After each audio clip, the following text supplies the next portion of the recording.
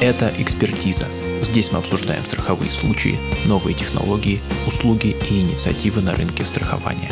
Сегодня 9 января 2020 года, четверг, и Михаил Михеев продолжает рассказывать об урегулировании нестандартных ситуаций. Миш, давай по самым свежим кейсам, что происходит в общении с клиентами, какие-то интересные ситуации, мелкие, большие, сложные. Что ты видишь сейчас?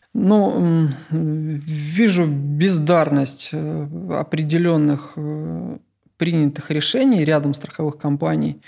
В чем бездарность заключается? 2 дня подряд, то есть клиент заявляет страховое событие, 2 клиента заявляют одно и то же страховое событие. Это трещина на лобовом стекле и то, как страховые компании это урегулируют. Как в практике сейчас происходит? Делается звонок в колл-центр. Сотрудник колл-центра говорит, что у нас урегулирование по мобильным приложениям реализовано только через сейчас мобильное приложение. Это уже неправда. Сейчас я прям по каждому пунктику отдельно пройдусь. Значит, второе. То есть клиенту нужно не просто установить, разобраться, что там нужно нажать. С одной стороны, это кажется, возможно, что-то интересно, но подвох-то есть по-любому. Подвох в чем? Скачивает он мобильное приложение, у него по договору предусмотрен ремонт на станции официального дилера. Там идет запрос со стороны клиента, что есть страховое событие, показывают трещину, тебе выдают направление на стекольную фабрику, то есть которая не является дилером. Клиент говорит, да я не хочу, зачем мне это? Он звонит еще раз в страховую компанию, ребят, я хочу как год назад приехать на дилер, прямо по удаленному регулированию убытков, на конкретную дату, меня будет ждать лобовое стекло, я сдам машину, через 2-3 часа я ее заберу и уеду. Мне, мне каких-то современностей не надо. Мне, пожалуйста, так сделайте, как вы делали год назад. Говорит, нет, мы сейчас этого сделать не можем. У нас так. То есть клиент связывается со мной, то есть и мы прям в режиме реального времени смотрим, отгружаем список дилеров, которые сейчас есть, то есть отгружаем телефон, отгружаем адреса, то есть связываемся с дилерами, уточняем, есть запчасть наличия или нет, и клиенту в данном случае через страховую компанию отправляем смету непосредственно в эту дилерскую станцию. Эта дилерская станция, казалось бы, ты видишь запчасть, ты видишь, какая машина, ты видишь, что необходимо сделать, в принципе, заказать со склада стекло, то есть с клиентом согласовать просто время, он приезжает, то есть устанавливается, и он уезжает. Все. И здесь сервисная станция придумывает такие микро-неудобства, к примеру, приезжайте к нам, мы посмотрим, мы зафиксируем, вы напишите заявление. Мы отправим это заявление в страховую компанию, страховая компания его рассмотрит, выдаст смету, мы вас пригласим в следующий день, а у него стекло разбито. То есть ему, во-первых, это небезопасно, управление автомобилем, а автомобиль ему нужен. То есть нужен как воздух, он по-любому ему нужен. То есть именно его автомобиль, у него автомобиль набит какими-то тряпками, тканями, под его профессию, к примеру. Сейчас я придумал это, но тем не менее он его использует для каких-то своих нужд. Он говорит, я не могу на себе позволить потратить свое время, первый раз поехать, второй раз вернуться, потом 3-й раз поехать, они все это поменяют, выдадут мне направление и уезжают. То есть для меня это неудобно. То есть и мы приходим к тому, что нужно клиенту дать именно посредством этих как раз протоколов, немножко опять туда забежим, вернемся назад, посредством этих протоколов, то есть сразу же согласовывать заказ запчасти на конкретную сервисную станцию. То есть и вторая ситуация. У человека на стекле был скол. Та же самая процедура. Когда человек звонит в колл-центр, они также фиксируют, также говорят, скачайте мобильное приложение. Для чего? Чтобы дать рекламу, то есть чтобы условно рекламные пуши постоянно работали, чтобы чем больше людей скачивали, тем больше этот импульс в общество пойдет, чтобы такой какой-то неправильный подход. В корне неправильный подход, потому что там ничего нового нет. Там просто дается условно, то есть новая дополнительная площадка, что мы есть, у нас эта технология есть, Что с этим делать, мы пока еще не знаем, потому что оно все мокрое, мы апробировать на каких-то там текст-заданиях, на каких-то искусственно созданных каких-то алгоритмах мы не хотим. Вот есть живой клиент, давайте вот поэкспериментируем с ними. Надо же слушать клиента, то есть ему удобно это или неудобно. А если у него телефон там кнопочный, то есть как ему сейчас? Ему надо взять у кого-то телефон, там другой телефон там используется, а ему неудобно брать какой-то телефон. То есть не слышно. Страховая, я вижу, что она не слышит клиента. То есть общий шаблон. То есть они всех под этот шаблон затягивают. Где-то я это понимаю, но не здесь, не в этой ситуации. То есть нельзя всех под масштабный общий шаблон загонять, что что они думают, что клиент сейчас побежит там, не знаю, выстроиться в очередь там за айфоном или что за андроидом, каким-то новым там гаджетом себе, но ему это не нужно. Если ему не нужно было там 10 лет, сейчас-то почему это ему нужно будет? Ему также это не нужно. То есть это удобно для тех, кто хочет, думает о подрастающем поколении.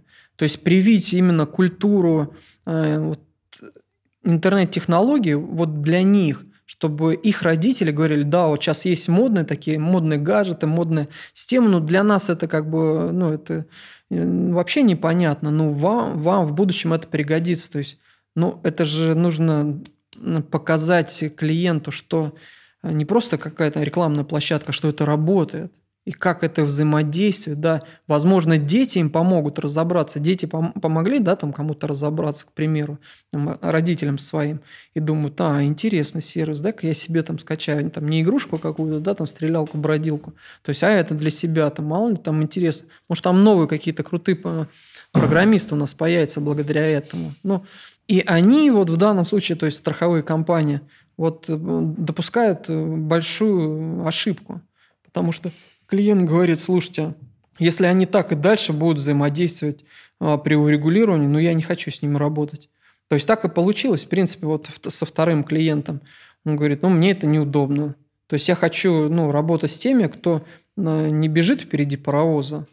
То есть, а те, кто по старинке работает. Нет у них приложений, я хочу с ними работать, хочу написать бумажку, хочу отправить документы, чтобы они отправили в дилер, хочу приехать, поменять и уехать. Пусть сами все остальное делают, экспериментируют, но не на мне. То есть получилось, что одному клиенту не понравилось, и сегодня мы продлили договор уже в другой компании. То есть договор заканчивался, и мы продлили договор в иной страховой компании. Суть. Нехорошо получилось как-то. И чем в итоге закончилось с этим стеклом? Первая ситуация, то есть человек записался на конкретную дату в дилерский центр, то есть он нас спросил, нет ли здесь какого-то нарушения моих прав. То есть, может, они мне какие-то препятствия хотят создать. Не такой официальный метод урегулирования, как да, привычно. То есть, может, что-то это нормально, что они это делают? Да, это нормально. Они, в принципе, условия сделки не нарушают. То есть, они исполняют обязательства, да, просто, дилер, то есть, как я эту ситуацию увидел, и о чем я сказал клиенту, что дилер увидел практику, что страховая отправляют, к примеру, смету, или берут инициативу в свои руки, заказывают запчасть, а клиент говорит, слушайте, я что-то передумал к вам ехать, но запчасть-то они уже заказали, и она уже лежит у них, да, то есть не со склада, она у них уже на сервисном центре лежит. А клиент говорит, слушайте, я не буду у вас ремонтироваться, а дилер вроде уже и логист сработали, и доставка сработала, и сотрудник колл-центра сработал, то нужно заплатить за это, а клиент не приезжает, да, на замену. То есть с этой стороны я это понимаю, да, почему они какое-то дополнительное колено придумали. Но с другой стороны, кто не рискует, тот не пьет шампанского. То есть можно показать страховой компании, ребят, попробуем так. То есть мы заказываем, да, то есть в случае чего у одного дилера есть многофункциональные, то есть сервисные точки, куда они могут направлять автомобиль. То есть неудобно вам, к примеру, приехать на Новую Ригу, приезжайте на Варшавку. Неудобно сюда, приезжайте на Алтушку. То есть и посредством этого еще организовать какую-то определенную логистику, то есть и дать более качественный сервис, вот такой содержательный. Почему нет? А по второму клиенту, да, то есть, в принципе, та же самая ситуация. Ничем она не отличается. То есть он просто выбирает, то есть когда ему сейчас удобно будет поехать на ремонт, подбирает себе дату, там согласовывать будет с сервисной зоной, и после чего поедет отремонтируется. Но там ситуация немножко усложнилась, потому что у него был изначально скол на стекле, без образования трещины. Здесь у него образовалась трещина в результате иного страхового события. И с точки зрения правильности, да, если все отбросить, всю человечность, и с точки зрения правильности принятых решений, то страховая компания имеет все основания для отказа в выплате. Но, то есть мы же ситуацию видели изначально, мы же заключали когда сделку, то есть был составлен акт осмотра, в котором было написано вот этот момент, скол, в скобочках там замена по лобовому стеклу, именно в акте осмотра было написано скол, в скобочках замена. То есть вот этот пунктик для меня послужил отправной точкой. Мне потребовалось дополнительно согласовать на официальном уровне со страховой компанией именно механизм либо отказа, либо согласования, то есть принятия компромисса. В конкретном случае страховая дала компромисс. Они говорят: ребят, вот здесь, то есть тот микроскол, который заделан, несмотря на то, что эксперт написал, то есть замена, мы согласуем в виде исключения. Можно догадываться, почему они сделали исключение, но сам факт того, что все официально согласовано, и то, что клиент в конечном итоге удовлетворен сложившейся ситуацией, и что ему сейчас немножко нестандартно нужно действовать, то есть мы ему алгоритм озвучили, как правильно действовать. То есть сейчас мы ждем от него обратной связи, когда именно пойдет запрос с дилерского центра на согласование замены стекла по конкретной сделке. То есть мы ждем импульса от клиента. Как только импульс пойдет, то есть у нас есть согласование там центрального офиса, согласование куратора, мы это согласование прикладываем в выплатной отдел, и сотрудник по урегулированию на основании данного согласования уже принимает положительное решение, то есть как исключение из правил. То есть вот в виде исключения клиенту сделали вот такое хорошее дело. То есть клиент вначале думает, почему они должны отказать, да? То есть вот именно почему они должны отказать, потому что стекло цельное. То есть если была трещина, нельзя поставить новое стекло и на этом месте сделать точно такую же трещину. Нелогичность страхования, да, получается. То есть есть стекло, оно с трещиной, все, в ряде страховых компаний, все, замене они не подлежат. Но вот как мы писали там полгода назад, может больше ситуаций, наверное, около года назад, что у человека был там скол на автомобиле, да, мы подробно эту ситуацию, то есть разбирали. То есть и в дальнейшем там был осмотр, был зафиксирован скол, то же самое трещина, но по факту там трещины-то не было. Это был просто скол, а здесь скол именно вот трактовка, замена. То есть почему эксперт пишет, да, там замена. Вот сейчас у нас проходит осмотр предстраховой, да, и эксперт написал клиенту в акте осмотра, то есть трещина на лобовом стекле. При этом вот эта бездарность ситуация заключается в том, что если ты последовательный, ты должен быть последовательным от начала и до конца. А когда ты последовательный, показываешь свою последовательность действий клиенту и тем самым намекаешь на то, что, я сейчас фиксирую, вам за это не платят. Я могу и не зафиксировать. То есть любому нормальному человеку понятно, на что намекает эксперт. Эту ситуацию разбирали много-много раз. Она постоянно, с подобными ситуациями сталкиваемся. Постоянно. Единицы случаев, когда клиент нам об этом говорит. То есть, что очень хорошо, что сейчас появились страховые компании, которые не обращают внимания на ранее замеченные и зафиксированные в акте повреждения только до той поры, пока клиент не захочет именно это повреждение за счет другой страховой компании урегулировать. Так не бывает. Обогащение за счет этого быть не должно.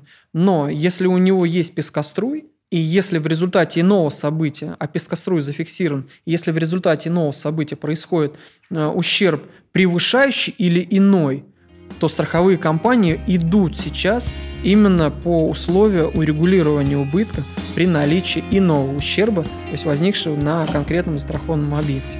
Вот это круто. Такая ситуация.